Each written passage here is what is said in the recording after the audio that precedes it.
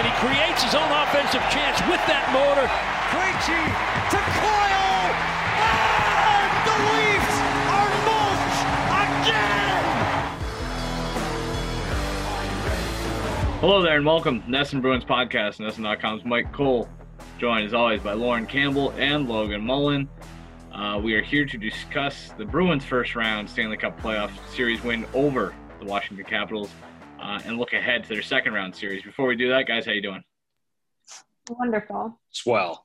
That's great. I'm really happy to hear that. Take a little peek behind the camera this week, which is no pun intended. This could get ugly because Logan, you're playing with bad equipment this week. Yeah, so my computer that I got after I graduated high school and at this point 8 years ago already is no longer working. The webcam goes in and out. So I'm just going to throw up a reaction over Zoom whenever I have one of my many insightful points to make. So as soon as we all speak all over each other, it'll be Logan's fault. Yeah. And you're doing it now. So that's good. All right. So as mentioned, the Bruins, they won 5 games as predicted by Logan before the series and That's as correct. half-ass predicted by me in our most recent episode. Missed by a mile by Lauren. Yes, Lauren, come We're bring it there. on. So I guess we'll as we do, we'll go around the room. Logan, what are your big takeaways from what the Bruins are able to do to the Capitals? And what did you just take from that entire series? Well, I guess the biggest thing was I was pleasantly surprised with their ability to match physically with Washington. Like, I didn't think the Bruins got bullied at all. They definitely used their foot speed to their advantage, but they didn't get sucked into the whole, gong show type play, and they still fared relatively fine. Like, even when they lost Kevin Miller, I didn't get the impression that they were getting worked over physically. And so I think that, coupled with the fact that a litany of Capitals players were definitely injured, not a whole lot surprised me because I thought the Bruins had a pretty decided advantage going into the series. So, I mean, all the pieces that should have fallen into place for them did, which I think it's just a matter of good roster building and preparation. Yeah, absolutely. And I think that, we knew the Bruins had the goaltending advantage going into the series, but I also think it kind of maybe exposed Washington's problems there. I can confidently say Alex Ovechkin has a big problem with Ilya Samsonov now, and who knows if that had any, fallout going into the following games. But I think overall the Bruins did everything they had to do to win, and they did not give in to the Capitals and their physicality and their kind of chippiness and getting under their skin, which I think was a big factor winning in 5 games.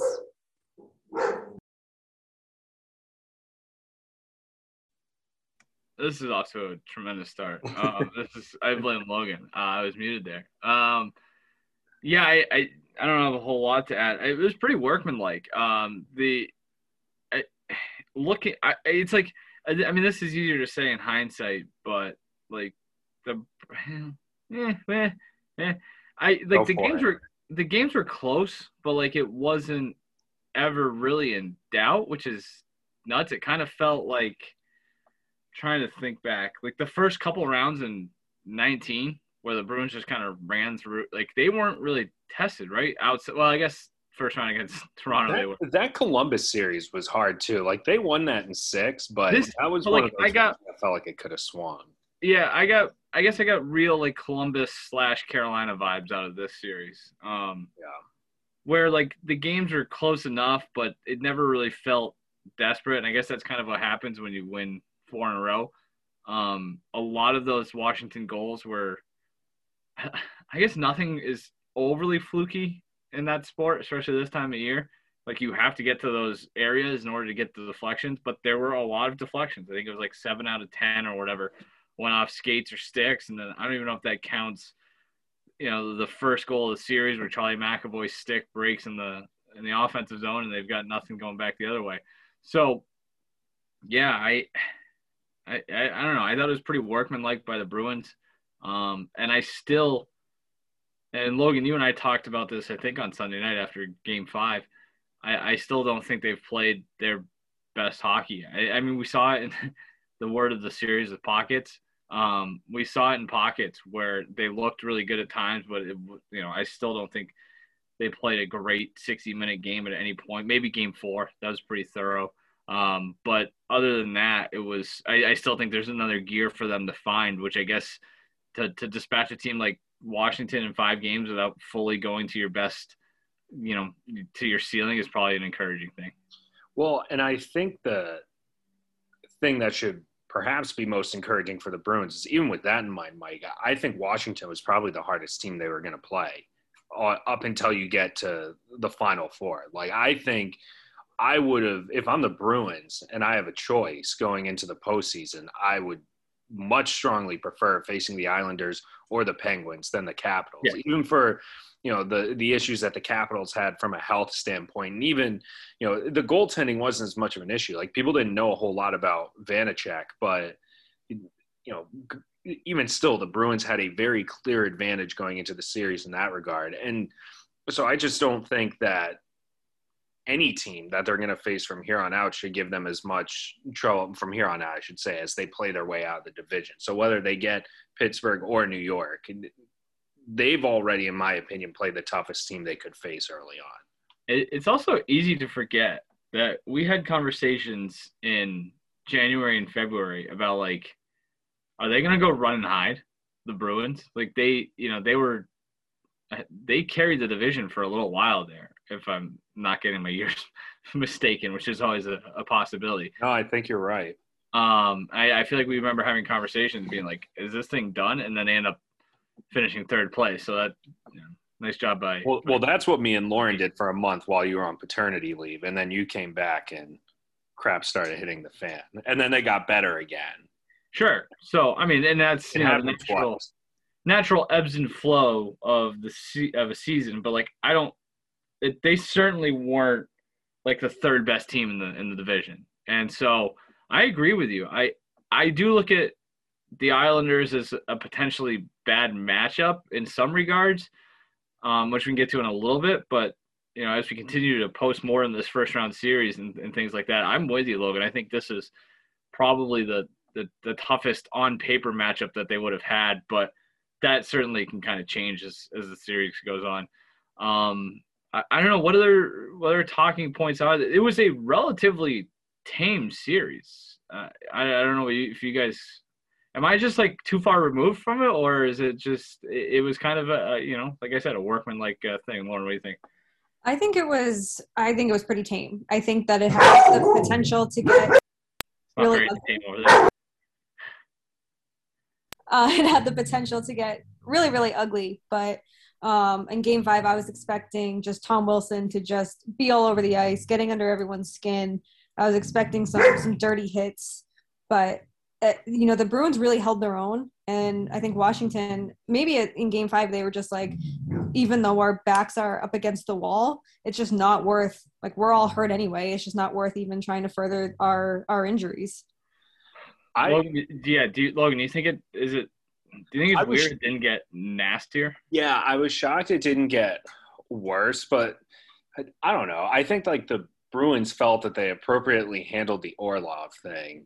And after that, I think all of Game 5, and maybe this is just because it's what I thought they should have done, and so I was just looking for I had confirmation bias, but like I think they got to a point where they realized once the dirty stuff really started happening and like the questionable Orlov hit, and that was when Tom Wilson was like, hitting guys from behind and whatnot. I think they already looked at that point as, okay, well, we're pummeling Washington in Game 4.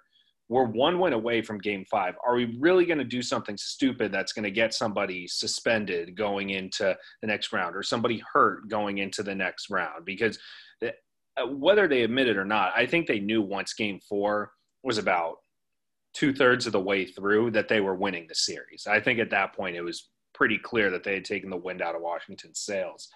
And so I think the opportunities that it had to get a little bit nastier, it was probably the Bruins were more well-advised to just pass on it. So I don't know. I disagree with a lot of the takes on the Orlov hit. I think he made a stupid decision trying to go for the body. I don't think it was deliberately nasty. I know Cassidy was pissed about it, and a lot of guys seemed miffed by it. But, like, and I don't know. Maybe you watch the replay a few more times and you think, are we really going to get ourselves all tangled up in dumb stuff because of this? I don't know. Yeah, I mean, he jumped. Like, that's my biggest issue with it. And, like, the optics of it are not good. And so I understand why the Bruins were pissed at that. I thought Coyle handled it as well as he could have. And I just thought, like, the Bruins played a very smart series. Like, they once, they kind of took Washington's best shot early on in the series, especially in game one, especially, like, early in game one. And I think, being able to come back and win game two and really kind of set the tone for the rest of the series, like, that kind of got the snowball rolling, and they were able to kind of do what they wanted. They stood up for themselves when they needed to, and not necessarily like the Coyle thing, but they took hits and they moved pucks when they matched the Capitals' physicality, maybe without being able to go to the Capitals' level, if that makes sense. Like, I've heard other people say this before too, but there's more to physicality than just running guys into the third row. So, like, if you can handle what's being doled out to you as well, there's value in that as well. So I thought they did that, and they haven't done that at times in the past, or at least, later. Maybe it's, you look at the St. Louis series and you can say, is that just they kind of ran out of gas and they got pushed around, or were they just pushed around and didn't want to fight back? And if you think it's the latter, then you should be encouraged by what you saw against Washington, because, like I said, they were able to kind of take those hits and move pucks, and just, they didn't let it get in the way of what they were trying to do. And as the series went on, they were able to impose their will, not necessarily physically, but with what they were able to do, on the ice. So encouraging in that regard. What do we think about the layoffs? Does it hurt, help? Well, who has a take on that? Lauren, where do you fall on that side of the debate? I think it depends how long this layoff is. If the game one, say game one is Monday, now we're talking over a week, and they had a significant layoff.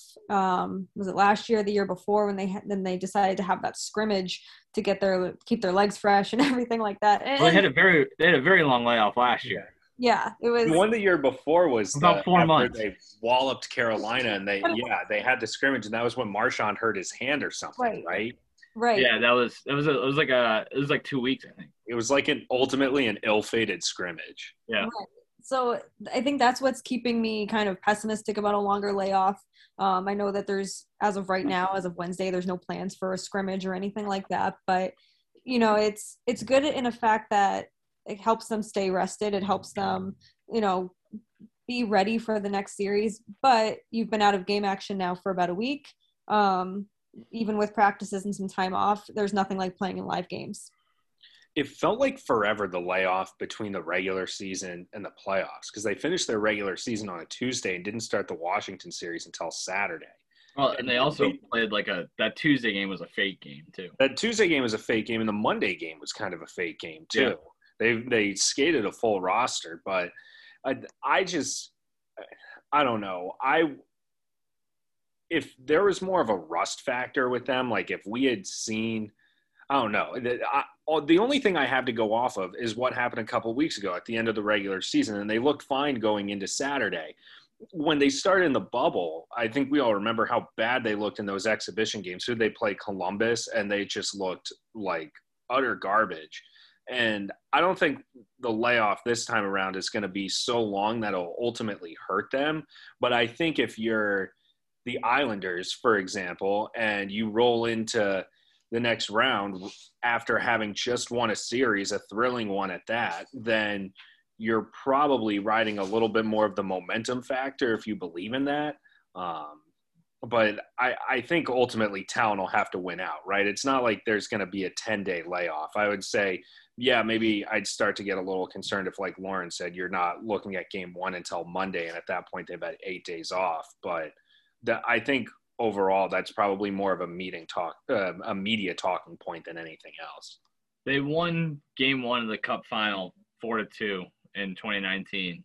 They lost Game 2 in overtime, and then they won Game 3 7-2. So for as much as we put into that storyline back then, they actually played pretty well, and even better than I remembered. So my only take is that they've talked themselves into it being a good thing. Sweeney talked about it on Monday, and even Cassidy kind of touched about it on Sunday.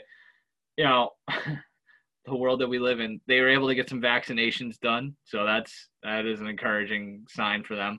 As we kind of just got done talking about, like, it wasn't a war, but it was still a pretty physical first round series. So it's always good to put your feet up for a little while. I think those 2 days off were probably very well received. So they've spun it down I was gonna say on Causeway or down in Brighton, whatever you want to say. They've spun it into a good thing where they think that there's just enough rest to kind of regain their bearings and not overly rest. So yeah, Logan, you're probably right. It's probably more of a talking point than anything else, but that's kind of what we get paid to do here. So talk about it. That's a great point. Thank you. All right, let's get into second round series. This is I guess I don't know this. Are we going to call this the second round or the East Division Final? That's a great question. It is a great question. It would be the Mass Mutual East Division. The Mass Mutual East Final. They should play it at the Mass Mutual Center. That'd be sick. That would be fun. On that point, so the Bruins are playing the Islanders in the second round after the Islanders closed out the Penguins in 6 games on Wednesday night. That means the Bruins have home ice advantage, if I'm not mistaken, which means they're going to be playing in front of a full building when the series inevitably starts, which we still don't totally know. So that's correct. Well, actually, by the time this is out, we might know. So that I should probably not go out of my way completely to date this thing. Logan, you said you were doing a little bit of research into the Islanders. I did some really quick research into the Islanders, and that is I pulled up the Bruins hockey reference page, went to the splits, and found that the Bruins went 3-3-2 against the Islanders. They outscored by 3 over those 8 games. However, they did win the final 3 meetings of the season. Some real Jekyll and Hyde stuff going on here. But, Logan, you said you were kind of digging into the Islanders. What do you think of Barry Trotz's team? Well, so every time, and maybe this is just because we spent all season watching the same 7 teams over and over again, but I have always been thoroughly unimpressed with the Islanders, which I was also thoroughly unimpressed with the 2019 Blues, so that doesn't necessarily mean anything. They're like any other Barry Trotz team, I think, where you watch them and it's like, I know that they're good. Like, I can see the actual product in front of me that they are good, but I could not tell you why they're good. And I think basically it's just a crap load of depth. I do think they might be without Oliver Wahlstrom for a little while, and who's going to replace him is probably going to be Travis Zajac, who's like seasoned veteran, store brand David Krejci, and he's been healthy scratched to start the series. So like JG Pageau, the haul that they had to give up for him, he was like king of the Ottawa Senators, and he's their third line center. So they're just loaded with depth and very good defensive players. Like, I think structurally they can be very similar to the Bruins in that they're the type of team that tries to bear down defensively. Now, granted, they were second in the NHL in goals against, so they and their goalies, Semyon Varlamov, was having a Vezina caliber season. It was supposed to be Ilya Sorokin's season. They've gone with both of them already in the playoffs. And so, and their top pairing, Adam Pelech and Ryan Pulock, are both just like very steady, more almost stay-at-home types. Like, they're not the Charlie McAvoy 200-foot guys necessarily, but they're just very reliable defensive players. So, you talk about workmanlike with the Bruins. Like, the Islanders are a very tidy team where it's steady scoring in the top 6, a very solid fourth line, a third line that has a high ceiling, decent defensive depth, and for the most part, steady goaltending. And so I think there's a reason that they gave the Bruins a harder time than anybody else during the regular season. And even if my eye test is telling me I have no clue why these guys are actually good, the fact of the matter is that they have had the Bruins number before, and the results speak for themselves. Here's a take that's not going to age well. They're like the store brand Bruins just in general, like across the board. Yeah, when it's Islanders and 4. Yeah. Chucklehead. I mean, I do a lot of my shopping at this store brand. You kind of look at their roster and outside of Barzal, there's not a whole lot that really jumps off the page. It's a lot of names that right? It's like if I was to fire up NHL 21 or whatever, and maybe I got the first or second pick and I grab Connor McDavid or something, and now I have to sit around and wait, and then eventually I just kind of space out. Like I'm going to start drafting guys like Brock Nelson or JG Pageau. Like it's they're names that are familiar, but they aren't household names, if that makes sense. Or maybe they are household names just because I was this way about Travis Zajac, where when he was with the Devils too, and he started being kicked around as a possible trade guy, that was like, I know that Travis Zajac is good. And then you pull up his hockey reference page and it's like, wow, this guy's like a 50-point scorer every year. Yeah. So that's why I feel like the Islanders are a bunch of guys that are way better than you think they are. Like Brock Nelson is a great example. It's like, oh, Brock Nelson's fine. He had 18 goals this year. It's just loaded with guys like that. That's fair. I don't mean to be disparaging of anybody. I just feel like you look at that entire roster and it's like these guys, I'm just going to guess that they all play 16 minutes a night. Like, I don't know. It seems like very ambiguous, or is that not the right word? I don't know. Like, but that's maybe a good thing and that kind of speaks to the depth is that you're not top heavy, to your point. I like that fourth line, at least again, there's some name value there. Maybe that's part of my reason with like Martin, Cizikas, and Clutterbuck, but like, yeah, I think that they do a lot of what the Bruins can do, and I think they have a very, very good head coach. This might be one of the only series that the Bruins could have across the entire NHL where I don't think they have a coaching advantage. So that's something to keep in mind there too. So it's going to be a slog. I think that's my biggest takeaway is that this is not – I mean, the Bruins could win this in 4 or 5, but, like, it won't feel easy. And it's just, that's kind of, a repeat of what we saw in the first round. But I think it's just the matchup. You're going to get there in a little bit of a different direction or avenue. Lauren, what do you think? Yeah, it's tough saying that. I think that the Islanders are going to be a tougher matchup than the Capitals, but they're a tough team. We've seen that all season. The Barry Trotz has the Bruins number. Kyle Palmieri scores all his goals against the Bruins. There's, small things like that. But I think that it's a great matchup for the Bruins. I think they're pretty evenly matched. I think it's going to go – I mean, my predictions obviously mean nothing because I can't predict for the life of me, but I think it's going to go 6 or 7 games. I think it's going to be really tough on both ends, but I think the Bruins will come out on top. I think that they're a much different team than the team that played the Islanders in the beginning of the season through all those games. So I think kind of what we saw in the last 2 games against the Islanders is what we're going to see in the playoffs. Looking at it right now, the Bruins, especially down the stretch, had their way with the Islanders at home. They outscored them 7-1 in like a back-to-back in mid-April. And then they did lose at home to the Islanders. It was in overtime as well. So, I mean, I'm like scrolling through right now. 1, 2, 3, maybe 3, 2 or 3, at least 3 or 4 games went to overtime or a shootout between these two teams, which kind of speaks to how evenly matched they are. Logan, is this a better matchup than the Penguins would have been in terms of trying to win a series? No, probably not. I think the Bruins are probably better built to face the Penguins, just because I think the Penguins are a little bit looser defensively, and so that would bode well for the Bruins from from a use their speed and shoot from all over the ice type standpoint. Like the Penguins are the type of team where like Craig Smith would have a monster series. The Islanders are the type of team where Nick Ritchie's going to have a monster series. And again, we got to the thing last week with the Capitals where it's like, you can't just play the Capitals game. Like I think the reason the Bruins won is because they played their brand of hockey and made the Capitals play to them, which they were unable to do. I think the Islanders, you can't necessarily do that because you play similar games. I think with the Penguins, that's a little bit different.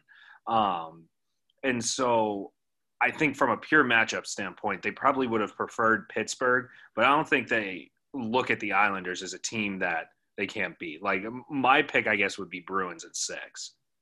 All right, there goes that question. I would have said, like, I think I tend to agree with what you just said, but, like, there also would have been a game in there, I think, against the Penguins where they would have lost, like, 5-1, just because Definitely. that high-end talent, I think, is maybe even unmatched by the Bruins. If I may, real quick, I forgot, until Lauren brought it up, I forgot about the Kyle Palmieri factor. I forgot that he just murders the Bruins. So there's definitely going to be, like, a Kyle Palmieri hat trick game where he's all over the place and they can do nothing. Makes no sense. It doesn't feel like a thing in hockey. Like, it's not, you know what I mean? Like, it's just, I don't know. That's just dumb luck, in my opinion. Yeah, maybe. All right. So you got the Bruins in 6, Logan? Yeah. Lauren, what do you got? Bruins in 7. I'm going to go Bruins in 7 as well. I just think it's going to be in a lot of hammer the under and everything, because I just think it'll be a lot of low-scoring games. So, yeah, it's going to be – I think this one is going to feel a little bit more like playoff hockey when it's all said and done. Not that the intensity was lacking in that first-round series, but I think you're going to have a lot of games where it's you're chasing one late in the game, and I like the Bruins' chances to get even, and if they fall behind here and there. But it's going to be difficult. So I'm looking forward to it. NESN will have pregame and postgame coverage for every game, so be sure to check that out. I would imagine that, unless this is some sort of a sweep or a 5-game series, even that case, we did it last week. The 3 of us will check in at some point in the coming week to kind of discuss what we have seen. So for Lauren and Logan, I'm Mike. This has been the NESN Bruins podcast. Thanks for joining us, and see you again next week.